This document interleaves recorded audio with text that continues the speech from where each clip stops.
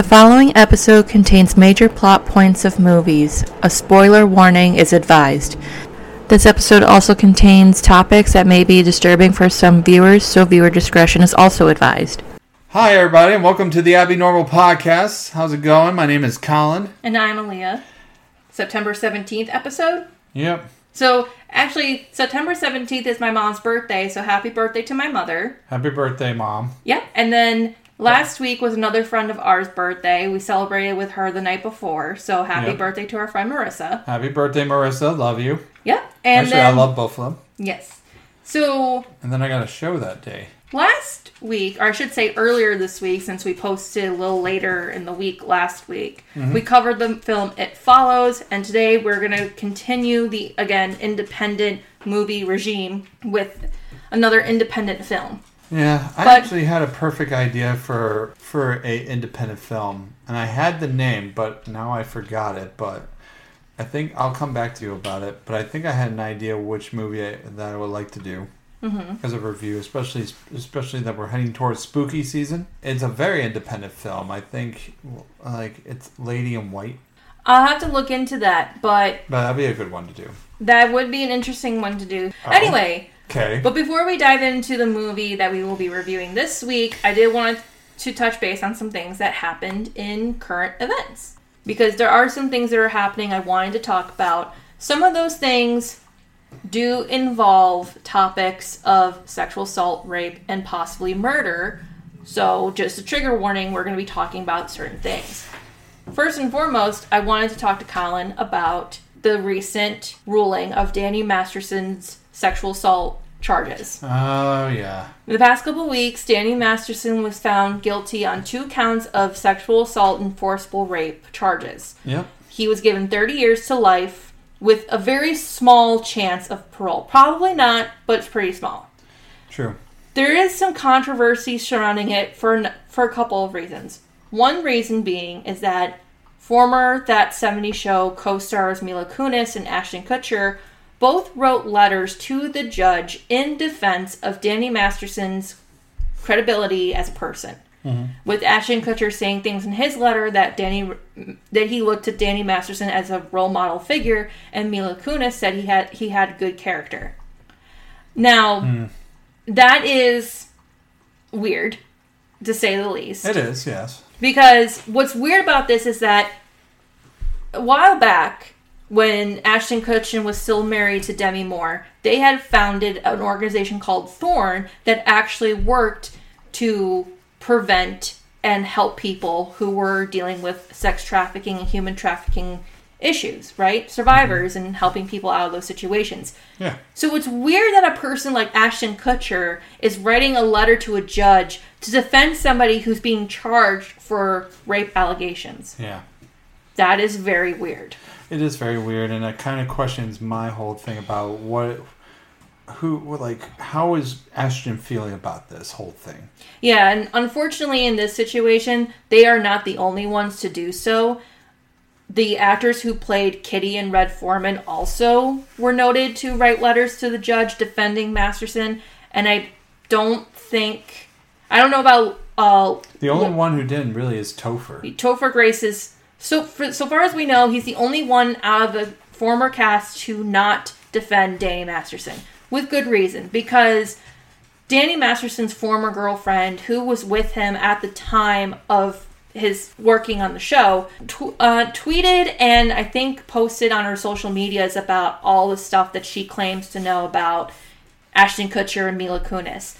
Because what they think is happening here, what some people are speculating, I should say, is that the reason why Mila Kunis and Ashton Kutcher did this is that they believe that Danny Masterson, as a Scientologist, has a lot of dirt on the two of them that can really damage their careers. Oh, yes. Which is weird. I wonder if he has a lot of dirt on Kitty and Foreman. Again, that would be weird. What could they possibly have to hide that would warrant them doing this that's already hurting their careers? Some really dirty laundry. It's not only hurting their careers as actors and actresses, but it's hurting their as people. As people, yes. Which is not good.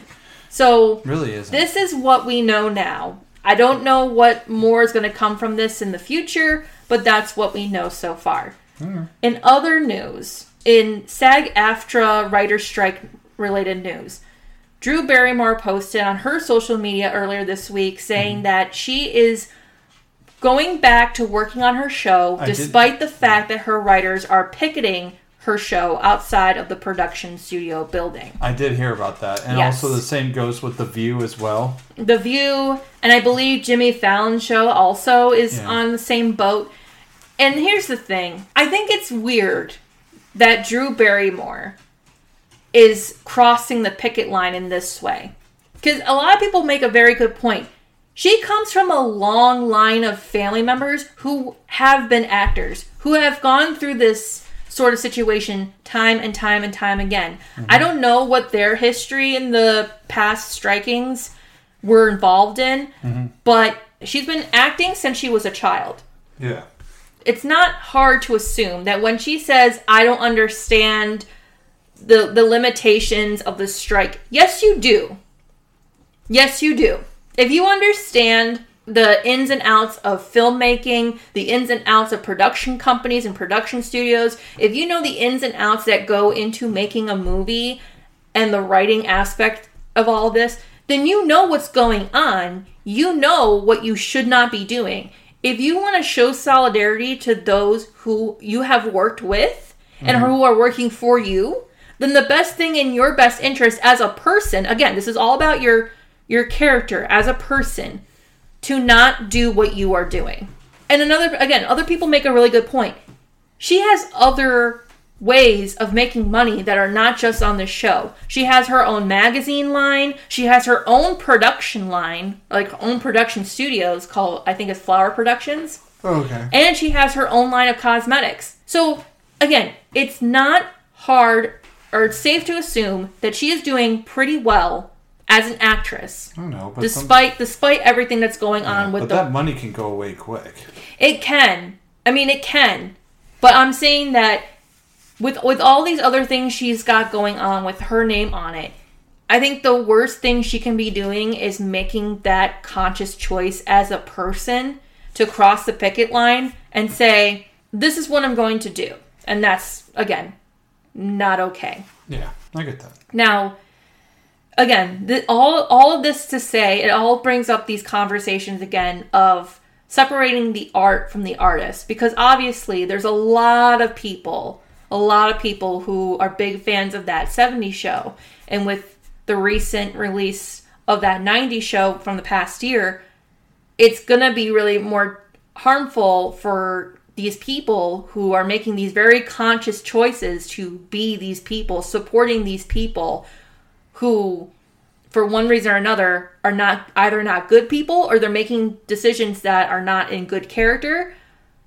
Do we stop doing these things because of morality? Or do we just stop doing the things that we're doing, like watching these shows or watching their movies or listening to their music, because we don't want to support terrible people? So what do you think, Collin? Because I know you are a fan of that 70s show, and I know when you heard about Danny Masterson's allegations in the beginning, you were pretty shocked, right? Yeah, but I mean, I'm not happy for what he did, because you shouldn't be doing shit like that. And that's why, you do the crime, you pay for it.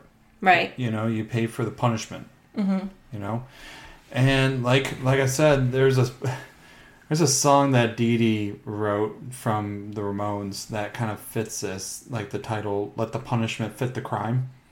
So that's what kind of Danny did. He fucked up, and he's going to pay for having jail time. Right. And, that's shit happens, and they shouldn't even be defending him. They shouldn't, because he did that shit on himself.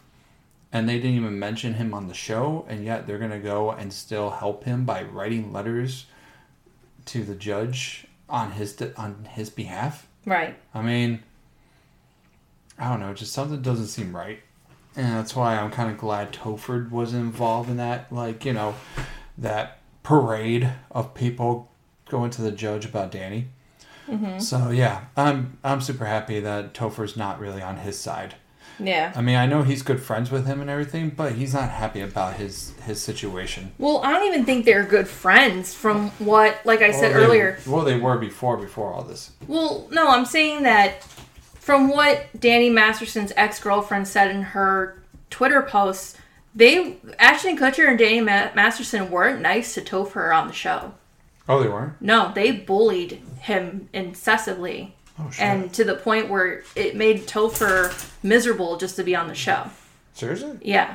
Oh, so, again, they're already showing their true colors based off of the words of another person who claims to be there. Again, I don't want to take anybody's words with a grain of salt if they really, truly do mean it. I thought they were friends. Never mind. I take back everything I said. But again, I don't know these people. So I don't know who's telling the truth or who isn't. Yeah. But I do know one thing. Ashton Kutcher, I'm trying to remember the specific details. I'm not really good with remembering things. But I know at one point he was connected to a murder of a young woman who he was going to go on a date with. Who, Ashton? Ashton Kutcher, yeah. Oh, okay. I can't remember her name.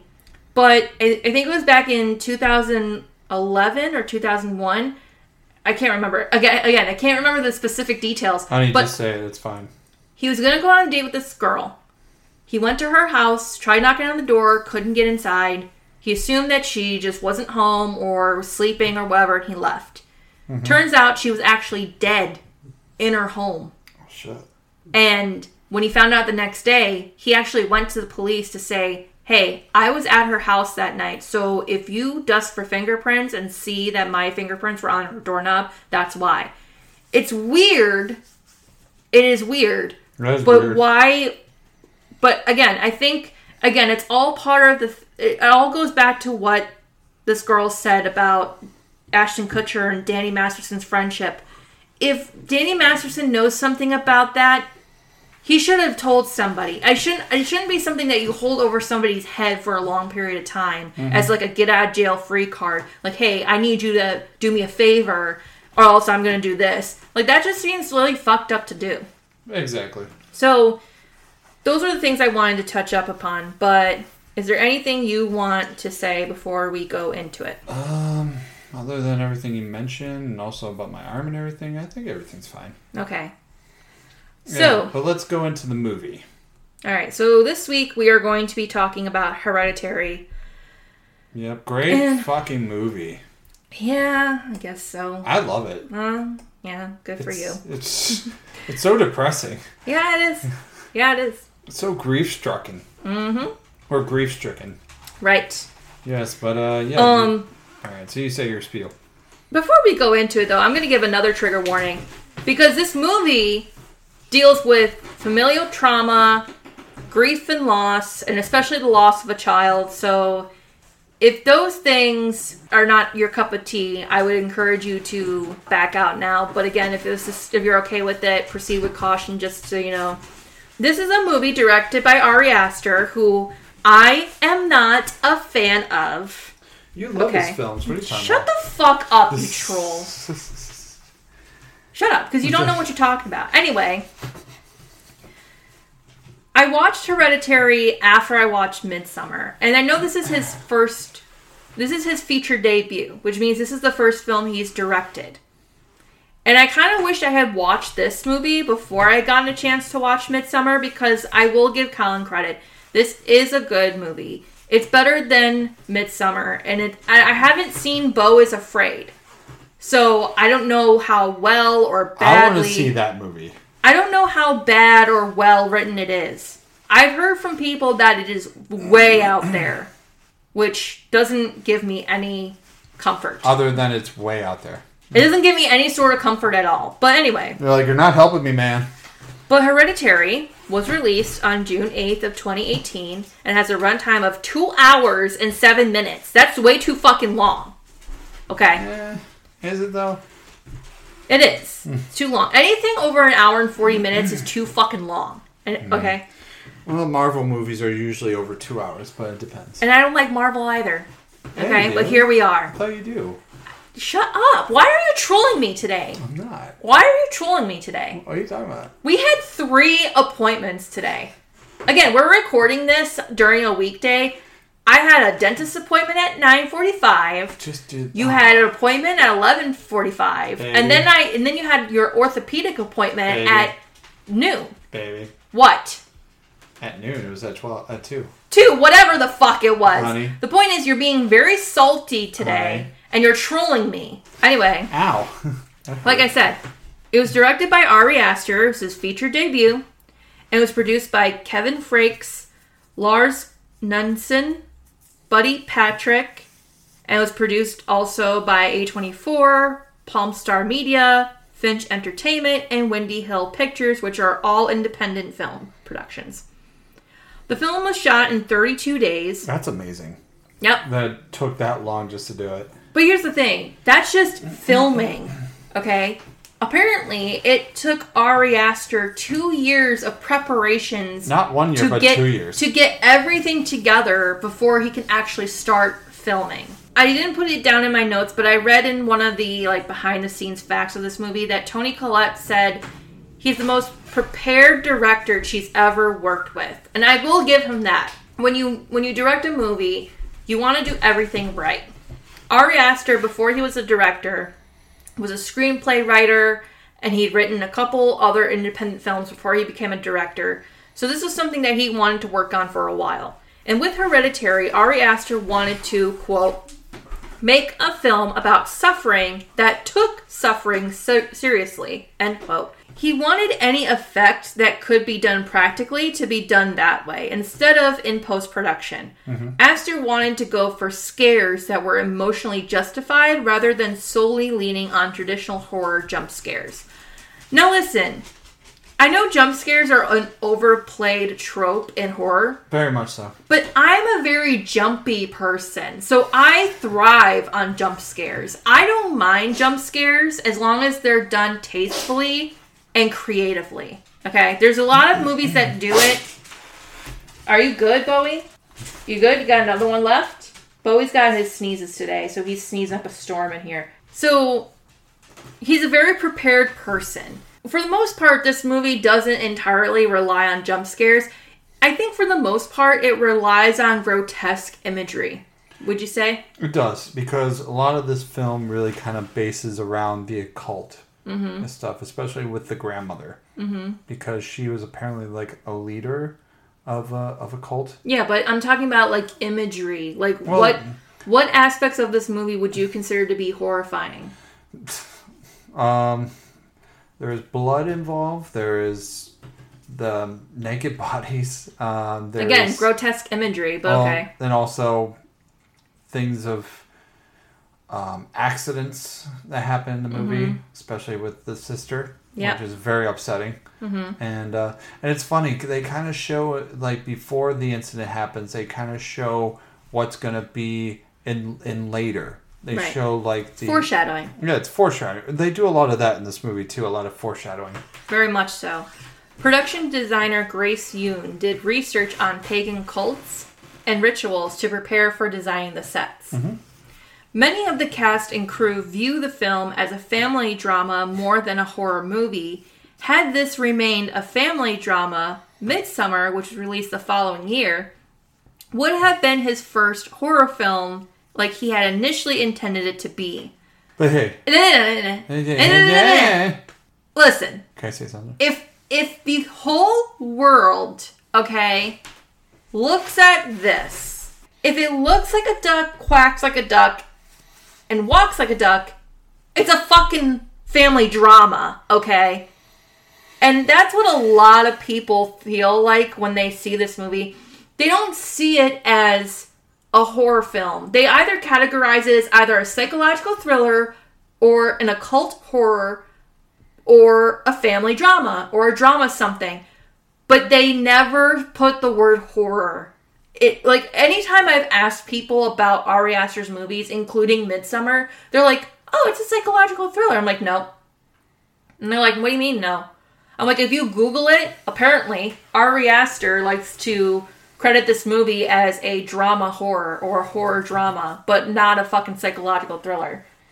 And they're confused because they're like, where's the horror in it? And again, I will give it that there are some grotesque imagery in there that gives it a horror touch.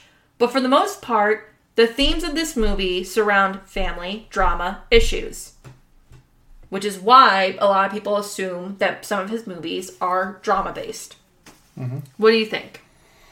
I feel that way, and plus also, isn't like family dramas are basically horror movies anyway? Especially how bad the family drama can be, because there's a lot of like terrible family drama issues, and it can be horrifying.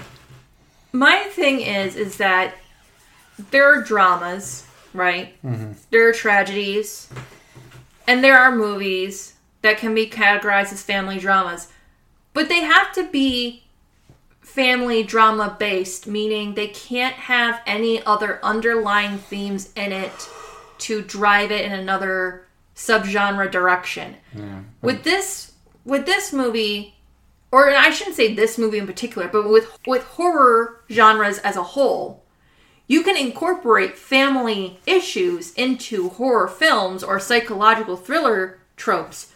But when you focus primarily on one thing more than the other, mm-hmm. that's why people tend to look at them and think it's a family drama. Yeah, it's like when we talked about horror comedies. If you apply more of one thing than the other thing, then you're just gonna get one out of the other. Mm-hmm. Like if you have to have a perfect balance. I think this movie does enough of it, but I think at the end of the day, a majority of audiences and critics saw this as a family drama rather than a horror film. Mm-hmm. So, the movie stars Toni Collette as Annie Graham, Gabriel Byrne as Steve Graham, Alex Wolff as Peter Graham, Millie Shapiro as Charlie Graham, and this was her feature film debut. Ann Dowd as Joan. Ann Dowd was in The Handmaid's Tale, and she's been in a bunch of other movies before this one. And before casting even started, Toni Collette didn't want to do any more dark films and only wanted to do comedies. However, she loved the script so much, she couldn't turn it down. And before this, she had done other like dark comedy movies like Krampus, and what was the other one you and I talked about? The Fright Night remake? Yeah, which I actually loved her in that one. I think she was great. Right. So, after she did those movies, she kind of considered them, like I said, she considered them to be dark comedies because they're mostly comedic movies with some dark undertones, like we said. And Ari Aster requested that Alex Wolff and Millie Shapiro go out to eat in character a few times, and they would sit up for up to 3 hours in silence while Millie wouldn't speak and Alex would try to get her to talk to him. Mm-hmm. And I think that's a lot like, I don't want to say that's like method, but that's definitely like getting to know your co-stars, you know? And that really is something that happens a lot throughout this film. I get the feeling that with these two, the dynamic is not just, oh, well, they're brother and sister. To Peter, it's, I'm your brother, you're my sister, and I'm just here to make sure you don't get into trouble. And I feel like that's just it. You know, Peter's just there. He's the kid who doesn't get into trouble. He's the one that his parents don't really tend to worry about. But they worry more about Charlie. And I'm like, okay, well, yeah, something's going on with Charlie. She doesn't act like a normal kid. But again, what kid is normal? Yeah, there's no normal. Right. And when we get into the plot, we'll find out why that is. But the producers said that it worked out well that Gabriel Byrne and Alex Wolff had worked together prior to this film. And Alex and Millie Shapiro knew each other from school because it made Toni Collette the outsider, which mirrored Annie's character and feelings of alienation within her own family, which is true. I think these are very smart, creative decisions, which again, I will give Ari Aster and his team that. But I think, again, when categorizing this movie as one genre over another, it didn't hit the mark. Yeah. But I digress. Is there anything you want to point out before we get into the plot? No, I think, let's go into the plot. Yeah, this was a majority of my behind-the-scenes facts. And I do have a few more pepper throughout the plot, which we'll get into, but we'll get into the plot. So, Annie Graham is a miniature artist who lives with her family. Husband Steve, 16-year-old son Peter, and 13-year-old daughter Charlie. At the funeral of Annie's reserved mother Ellen, She is amazed at the number of mourners present. Annie secretly frequents grief support groups and reveals her troubled childhood and a time where she and her mother had a difficult relationship. After Charlie was born, Ellen became a significant figure in raising her. During that time, Steve receives a phone call from the cemetery telling him that grave robbers desecrated Ellen's gravesite. Steve does not disclose this with anyone. Oh. Mm-hmm. I don't know if at any point in the plot this movie discloses where it's located, but it's shot in Utah. And Ari Aster liked Utah for filming because he thought the mountains were beautiful and breathtaking, but also menacing and ominous. Would you say so? I think so. I say, because when we see the house shots, like outside, they're very beautiful. They're surrounded by trees, and they almost feel isolated. But it also can look terrifying, especially at night. That's the point. I think that's the thing, too. Because, again, if you look at the scenes of the house from the outside, there's all these trees surrounding it, and there's no other neighbors nearby. It almost feels incredibly isolated. Yeah. Which is interesting. Mm-hmm. And the house was constructed completely on sets on a soundstage in Utah in order to follow Ari Aster's shot list. They needed to be able to remove walls and ceilings in order to shoot the rooms to look exactly like the miniatures. Steve Newburn put the miniatures together. Now, you liked the miniature aspect. Oh, yeah, because I've always liked miniature stuff, like houses and, schools and what they can do and stuff. Mm-hmm. I've always been into that stuff since I was a kid. Right. I always liked doll houses. I mean, it's not in a feminine way or any way, but it's just like growing up as a kid, when you see miniatures, they always just look so cool. Yeah, and the miniatures not only help foreshadow what's to happen, but they also tell us a story of what has already happened from this point before. Pretty much. And it's very interesting, and a lot of people have said that they feel like there's certain aspects of the movies that are their own characters. Like the score, for example, is its own character.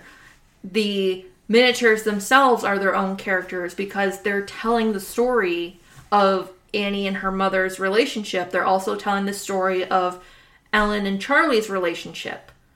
And it's very interesting to see all of this take place in miniatures that Annie is creating. So now we're not only getting a story, we're getting a story from a very specific perspective. Pretty much. And Annie Graham, again played by Toni Collette, had said at one point in her grief counseling scene that her mother had dissociative identity disorder, a condition in which the theme of Collette's Showtime series, The United States of Terra, revolved around. Mm-hmm. Which I thought was interesting. So to continue, when Peter is invited to a party, Annie insists that he bring Charlie with him. On their way to the party, and unbeknownst to the pair, they passed a telephone pole with an occult sigil engraved on it. Peter leaves Charlie alone after arriving, where she eats some chocolate cake. She's unaware, however, that the cake has walnuts in it and starts to experience a severe nut allergy attack and begins to go into anaphylactic shock. Yeah. As Peter rushes Charlie to the hospital, and on the way, she leans her head out the window for air. As Peter swerves to avoid a dead deer lying on the road, she is decapitated by the telephone pole seen earlier. Peter drives home in shock and leaves Charlie's headless body in the back seat of the car. Annie discovers her body the next day. Yeah. Following Charlie's passing, Annie becomes resentful towards Peter, who drifts through life in a daze, and Steve tries to get through life as normal. So there's... It's kind of hard to do that, especially when something that big happens and a death in the family. Exactly. And when you are the parent... I mean, I think Annie grieves in a way that most parents would grieve if it was their child. Pretty much. But Steve trying to get through life as if it were normal. That's hard. You can't do that. It's weird and it's hard, but at the same time, everybody grieves differently. So if you were to look at this from the outside, looking inward, yeah, it looks weird that a guy like Steve is just being chill about it. Like, my daughter died, but life goes on. But that's weird.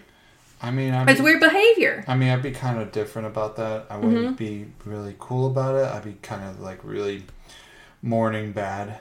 I'd be but again, grieving harder than he probably would. Again, it's all about the grieving process. Everybody grieves differently in their own way, and everybody goes through all, is it 5 or 7 stages of grief? I can't remember. 5 stages of grief. Yeah, there's like a 5 stages of grief process that people generally go through when they lose a loved one.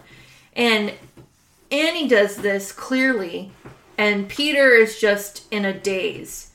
Again, he's in shock. He feels responsible for what happened, and he's bitter about it because he plays over the moment over and over and over again. And he probably thinks to himself that if I had not taken Charlie to that party, she would still be alive. Honey, it's 7. So it's the 7 stages of grief. Yep. Okay. Yeah, I checked it because I want to make sure that I had that corrected.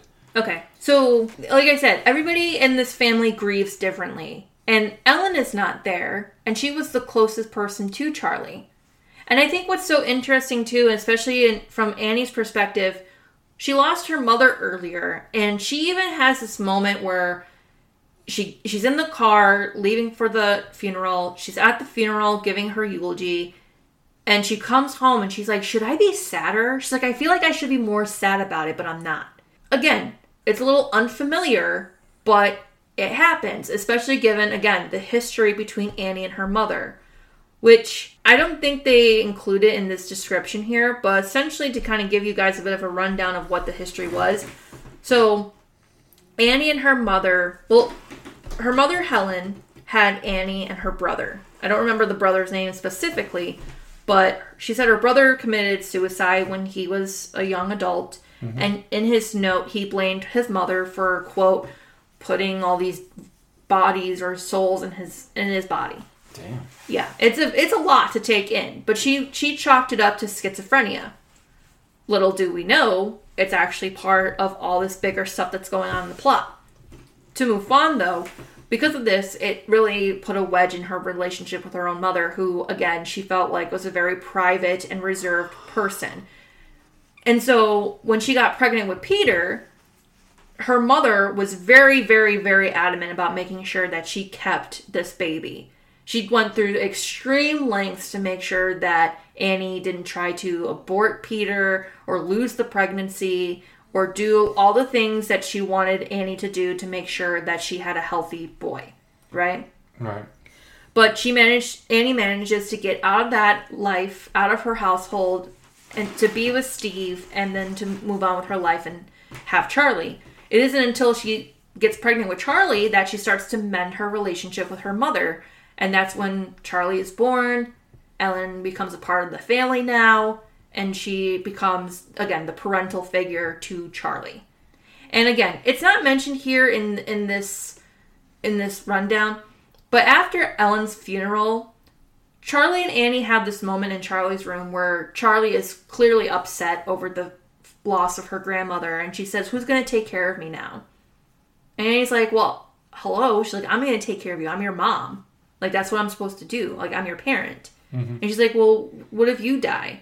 And she's like, well, then your dad or your brother Peter will take care of you. And she doesn't seem to, like, wholeheartedly trust in that, you know? Mm-hmm. And again, it's all part of a bigger plan. I get it, yeah. Yeah. She also says something to Annie that throws a lot of people off, Annie included. But she also says to Annie that Grandma had told her that she wished she were a boy. And that's weird, but at the same time, when we get towards the end of the plot, it's going to make sense, right? So, around an hour and 6 minutes, and I don't know if this happens before or after this point in the movie, but to make the chalkboard right on itself, the special effects team put a magnet in the chalk and put a magnet on the other side of the chalkboard to make the chalk move. It was very difficult to get a small magnet inside the chalk and make it write smoothly. But ironically enough, this same tactic was used in the film version of Matilda. And Millie Shapiro, who plays Charlie, starred as Matilda in the Broadway musical. Yeah. Mm-hmm. And also, before we get back into the plot, there's 2 scenes I want to talk about because they're very, very important scenes that show just how strained Annie's relationship with Peter is. Because like I said, Annie doesn't really have solid relationships with people in her life. She has a very strained relationship with her mother. She has a very unforthcoming relationship with her husband. She's not that close with Peter, and she feels disconnected from Charlie. Like, she loves Charlie, but she doesn't feel like Charlie wants to connect with her. Mm-hmm. There's 2 scenes that are very important I wanted to talk about. One of them is this dream sequence we get. And Annie mentions this happening in her grief counseling group, but she mentions this moment in her life where she was so overcome with postpartum depression after having Peter that she would have these visions or these hallucinations of dousing herself and the kids with paint thinner and setting themselves on fire. And it's a very intense thing to not only have to admit to a group of strangers, but it's a very intense thing to have to relive as a parent.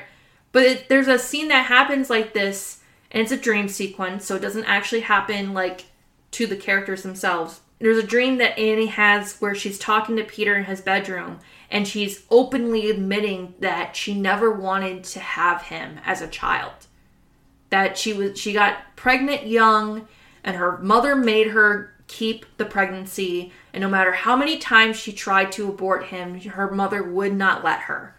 But then everything changed after he was born, and she still loves him, and he got so upset. And then as the conversation builds and builds and builds, you start to see that they're getting wet with stuff. Yeah. And by the end of the scene, you realize it's paint thinner. Yeah. And then they flames come up and they become engulfed, and then she wakes up from her dream. Yeah. The second scene, and it's the most iconic scene, and it's probably a scene that even if you haven't watched the film, you know this scene. But it's the dinner scene after Charlie's funeral. Yeah, where they're yelling at each other. Well, they're having dinner, and again, Steve's just trying to keep conversations flowing normally, trying to have a civil conversation with his wife and his son, who at this point are clashing because she blames him for Charlie's death, and he blames her for Charlie's death. And he starts goading her by saying, "Why did you make me take her when she clearly didn't want to go?" And he starts kind of like insinuating this bad parent accusation towards her. And I think he swears at her or says something like, "You're such a bad fucking parent," or something. And then she flips and she goes into this huge rant at Peter saying, "Don't you ever talk to me that way, you little shit. I am your mother." Like, she pops off. It's an incredible scene, but I feel like it's one that's very telling of her character, because between the loss of her mother, where she didn't grieve, between the loss of her child, where she heavily grieved over, her whole journey in this movie has been up and down and up and down and up and down, and it just gets worse as the movie goes on. She unhashes to Peter, like, "I know it was an accident, and I know you're upset, but that does not give you an excuse to treat me or your father this way. And we are hurting just as much as you are hurting about this." It's a very, very powerful scene, and I really, really love Toni Collette for that. Yeah, and she is a great dramatic actress also. Yeah, I feel like I don't want to say she carried the movie, but she really carried the movie with her performance. Anyway, at a grief counseling group, Annie befriends a member named Joan who teaches Annie how to conduct seances to speak with Charlie's ghost. Later that night, Annie encourages her family to participate in the seance.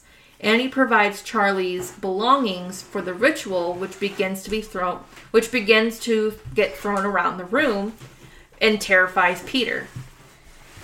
Annie becomes possessed and speaks in Charlie's voice until Steve severs the connection by throwing water on her. I thought that part was funny. It was weird. It was weird. It was weird. Afterwards, and I think also too, the demonstration that Joan shows Annie is where we see that chalkboard scene with the chalk writing itself on the chalkboard. I think that's where they use that tactic on. Afterwards, Peter becomes haunted by supernatural forces while Annie suspects Charlie's spirit has become dark and evil. But it's not. I mean, it is dark and evil, but it's not know. Charlie. See, I don't know. It's hard to tell with these movies sometimes what's going on, but... Even I know it's not Charlie. True. I mean, yeah, true. Yeah, and actually when we get into why that might be, we'll probably get into that a little bit. But to continue.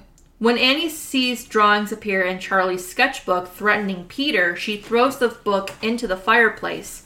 However, her clothing begins to burn at the same time as the book does, and her clothes stop burning once she pulls the book out of the flames. Annie rummages through her mother's belongings and discovers a photo album that contains pictures of Ellen as Queen Lee, the leader of a coven, with Joan as one of her acolytes. Another book describes the demon king Paimon, who wishes to inhabit the body of a male host. Annie ventures into the attic only to find Ellen's decapitated body surrounded by occultist ruins. Or runes. Mm. They're like sigils and markings. I know. Yes. While Peter is at school, Joan attempts to expel his soul from his body for Paimon. In class, Peter is possessed by an unseen force and slams his head against a desk and breaks his nose. Annie reveals her findings to Steve and tries to explain her connection to Charlie's sketchbook and begs him to burn it. When he refuses, she takes the book and flings it into the fire, only for Steve to burst into flames instead. Annie is horrified for a moment until Paimon possesses her. What do you want? I gotta say it like that. Alright, but anyway. Well, you were tapping me on the shoulder while I was reading. What do you want? I'm trying to get your attention. Anyway, my favorite scene, actually, when he's in the class, is when he sees himself in the reflection and he's like smiling, his reflection smiling at him. Yeah, it's like an evil grin or smirk. I love that. That was perfect. And I think that is Paimon. Because here's the thing. It is Paimon. Here's the thing. And I don't know like exactly how to dissect this, because this movie was so all over the place, and I get that like chaos is a good way to cause distortion to the audience, to throw them off the track of what's really happening here. Mm-hmm. But I've watched this movie 3 times now, and I still cannot tell you exactly what is going on with all this. All I know is that this cult specifically believes and worships this demon king. Mm-hmm. Specifically, Paimon, who is said to believe one of the 8 kings of hell, right? That's what Joan says at the end. Yeah. And their whole mission is to bring King Paimon to the world, to our world, to Earth. And the only way he can do that is if he possesses somebody who is male and a healthy body, right? Ellen latched on to Charlie because she couldn't form that bond or connection with Peter like she wanted, right? Yeah. Like I said, I believe Ellen did the same thing to Annie's brother when she was a kid, and that's why he wasn't the healthy male body that they needed to bring King Paimon to the world, right? Mm-hmm. So she wanted Annie to produce a male son or child so she can bring King Paimon into the world through her grandchildren. She couldn't do it with Peter because Annie managed to leave that situation before she can let it happen, unbeknownst to Annie. But when Charlie was born, Ellen thinks, I might be able to have a chance with this grandchild. But then Charlie's born a girl. And while that isn't exactly the ideal scenario here, Ellen still develops a connection and a bond with Charlie. That's why she says that what Ellen told her. Ellen told Charlie, you were her favorite. No, I wish you had been a boy. Yeah. Which is, again, it's a very messed up thing to say to a child. Especially one who doesn't understand the context here. Exactly. Even if there's context, I wish you were a healthy boy so I can allow a demon to possess your body. That's still not an okay thing to do or say to a child. But I digress. So, I think what she was hoping for was to have somebody as willing as Charlie to be able to allow themselves to be possessed by King Paimon. And I think that that's why they're doing what they're doing in such a weird fucking way. Okay? Mm-hmm. So let me get back into the story and then we'll dissect a little bit more at the end. But anyway, as naked coven members gather around the house, Peter wakes at night and finds his father's charred body. Then notices a coven member in a nearby doorway. He's naked. And a possessed Annie begins to chase him through the house. He attempts to hide in the attic, but Annie follows him and then beheads herself with a piece of piano wire. It's a very unsettling moment. Because she's making eye contact at him the entire time. She's like sawing her head off. Hey son, look at me. Right. Peter jumps out the attic window to get away from more Coven members. They're kind of like lurking in the shadows of the attic space. Mm-hmm. A glowing orb enters and reanimates his body. Peter starts displaying Charlie's mannerisms and follows Annie's floating headless corpse into the treehouse, where Joan and other members, as well as the headless corpses of Annie and Ellen, are worshipping a mannequin with Charlie's crowned, severed head placed on it. I don't know if you caught that. Did you notice that? Yeah. Oh, yeah, that's right. I thought that head looked fucking weird. Yeah, because it's Charlie's head. It's Charlie's ant-covered head from the accident. It's so fucking gross. Nuts. Anyway, Joan removes the crown and places it on Peter's head, addressing him as Charlie. She then proclaims that Charlie is Paimon and they have, quote, corrected his female body and given him his preferred male host. And the Coven hail Peter as King Paimon. So again, this is what I think happened, okay? I think, in some way, Ellen had Charlie be Paimon, or become possessed by Paimon for a while. Mm-hmm. I think that's why her connection with Ellen is so much stronger than her connection with Annie. Yeah. Because there's a part of Charlie as Paimon that recognizes Ellen as Queen Lee, his caregiver, his protector, his guardian, and whatever. And now that she's gone and no longer of this mortal coil, he doesn't know what to do. Yeah. So they're like, okay, we got to get you a male host, which is what you need. Yeah. So I think at this point, Paimon and Charlie are sort of one and the same, or at least tethered to each other in a way. Well, he has been for years. That's why she does that clucking thing. But I think also, too, it explains a lot of what's happening, because Annie doesn't start getting into seances until she meets Joan. And I think what Joan taught her was not only about seances, I think she taught her a way to summon Paimon and allow him to infiltrate her household. In a way. Yeah, and that's when hell breaks loose. To get closer to Peter. Yeah.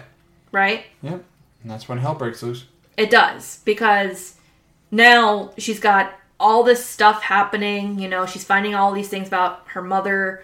And she believes that she has unlocked something terrible. But she also believes that she's the only one who can stop it. And unfortunately, she's not. And she can't. She can't. So at this point, you're too far gone. You're past the point of no return, and there's nothing you can do about the situation except to just let it roll. Yeah, the restaurant closed. You can't go in. Mm-hmm. You cannot go home, but you cannot stay here, sort of situation. Yep, goodbye. Right. So now that Peter, I think when he threw himself out the window, he essentially killed off his soul. Mm-hmm. And this allowed Charlie / Paimon to possess his body and, again, become the host that they needed to be able to walk this earth, right? Yeah. Actually, according to Alex Wolff, the original cut of the film could have been easily pushed over 3 hours, and the cut footage mostly consisted of more family dialogue. Like, we needed more of that already. Mm-hmm. I think that what we had enough was enough.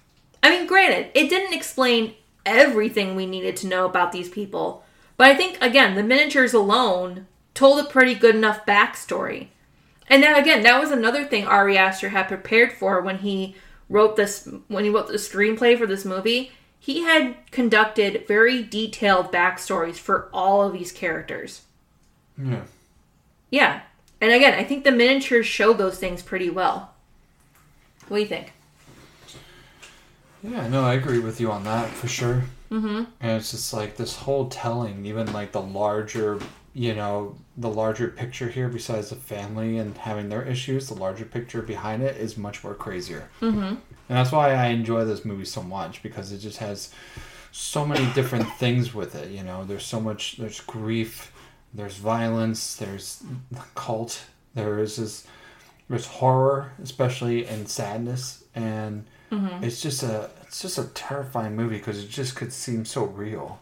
Right, and I think again, it really helps to have that sense of alienation from Annie from all the other cast members because, again, she feels so disconnected from everybody around her because they're all grieving differently between these two different people, her mother and her daughter. Yeah, and I think if you cannot grieve with other people on the same level, it makes you feel more isolated and alone. Pretty much, yeah.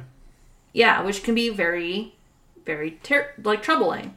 So, and I'm really sorry to say this last part, and it bothers me to no end. And I don't know when this factoid was put onto IMDb for this movie, but it's been said that Ari Aster has 10 screenplays written he hopes to direct over the course of his career. He's already put out 3 movies. Yeah, like The Witch. No, that's not him. Sorry. I think I said that before. Hereditary was his first film. Yeah. Midsommar was his second film. And then he just released Beau is Afraid earlier this year. Which means we have 7 more garbage films to get through before he finally calls it quits on directing. Do you think those going to be his only films? I don't care. Here's the thing. Collin, I'm glad you like this movie. I honestly only wanted to cover this just to make you happy. Hey. You could have said no. I didn't want you to force you to do this. I know, but I don't want to have to be the only person who makes these sort of decisions. So I figured if I at least chose a movie that I knew that you liked or loved, that you would be happy. I mean, I like this movie. I don't love it, but I do like it. Yeah, you liked it enough to be excited about me talking about it, so I figured we'd talk about it. Yeah, plus we recently watched it, so... Yeah, so I thought it would be nice to talk about it. I mean, again, I think it's better than his other film, Midsommar. I love that movie. I think that there are some issues. There's a couple of issues I have with it, but I think the way that he prepared for it, especially as his first film, was really good. And I think at the time of its release, this was like the 3rd or 4th film that A24 put out that was sort of like a box office hit. I mean, you had The Witch, and then there was one other film I can't remember. Witch. He didn't direct The Witch. No, he didn't, but A24 put out The Witch. That's right. Yeah. They put out The Witch, and they put out another movie, and then they put out Midsommar, and it was one of their highest grossing films. Actually, out of all the A24 films, The Witch is my favorite. Okay. That one's like the best, and it's not even an Ari Aster film, so it's like incredibly good. Yeah, I love it, especially when it's like witchcraft and like shit like that, especially in that time, like folk horror stuff. I love that. Yeah, I know Ty West doesn't like. Ty West has put out movies, but a couple movies that I know of that he's put out with A24 were X and Pearl. I have to see some of his other movies, but I thought X and Pearl were really good, and I'm really looking forward to Maxine when it comes out. But yeah, I think it's Hereditary was a very interesting film that was well put together, and I will give Ari Aster kudos for it because... I mean, you didn't like it, but you did like. It was like in the middle. I didn't like it, and I didn't love it, but it was not bad. That should be on a t-shirt. Just make a Abby Normal t-shirt saying Abby, that. Yeah, put Abby Normal Podcast on the back, and then the front be like, I didn't like it, and I didn't love it, but it was not bad. And then put my little name on the bottom. It's like a quote. Yeah. But yeah. Yeah. Okay. Yeah, so you think this covers it? I think I have talked enough about this movie. Do you have anything else you want to say before we wrap up? Let's see, not entirely. Other than I just watched Lady in White recently. That was pretty good. Well, other than that, I think we're all set here. Yep. Thank you all for listening to the Abby Normal Podcast, where you get all your spooky information and stuff from. And and we'll be posting more stuff, especially for the October coming in. I know we're going to definitely come up with some fun stuff, because I want to do that. I think next week we should do a foreign film. We'll talk about it. We should do a foreign film next week. We'll talk about it. We either do a foreign film or we play a game. I mean, if you want to do a foreign film, I mean, it's up to you. I mean, you let me do Hereditary, so, I mean... Yeah, but you let me do almost everything else. Yeah, but it doesn't matter. Shut your face. Anyway. So you're going to get a surprise, whether it's going to be a foreign film or a game next week. So we will see what happens. So I want you guys to keep asking yourselves, vote for which one you want. Foreign film or game. You know, that reminds me of something What? I completely forgot about. What? So I haven't really announced these, but some of these podcast episodes that we've been putting out have polls and quizzes on them. Oh. So, like, if you're listening on Spotify and you go down, I think, to, like, the show notes or the description of the podcast episode, there's, like, little quizzes and polls that I put there sometimes. Like, especially when we do, like, episodes on certain topics. Does anyone ever get involved with those? Like, for example, I'll give a good example. When we did the Bigfoot episode a while back, I put a poll attached to it, and I said, asking, which ones do you believe in more? It was Bigfoot, aliens, or mermaids. Now, I don't check and see how the polls are doing. But they're there. They're there in case anybody wants to interact and put their 2 cents into it. They're only up for a limited time, though. Okay. So, if you have, like, again, if you're listening to us on any social media platform or any podcasting platform, go check it out and see if you can find those polls, because they're there. Yeah, they are there. Anyway, But I don't know. But other than that, this has been a fun episode of the Abnormal Podcast. Tune to next week for what we're going to do. So until then, this has been the Abnormal Podcast. I'm your host, Collin. And I'm Alea. Signing off saying, I didn't hate it. I didn't love it. But it's not bad. Alea 2023. As always, you can find us wherever you get your podcasts. We are currently on Spotify, Apple Podcasts, Google Podcasts, and Amazon Music. Be sure to give us a like, subscribe, or a nice review for our podcast. It helps boost our show positively. You can also follow us on Instagram and now on TikTok.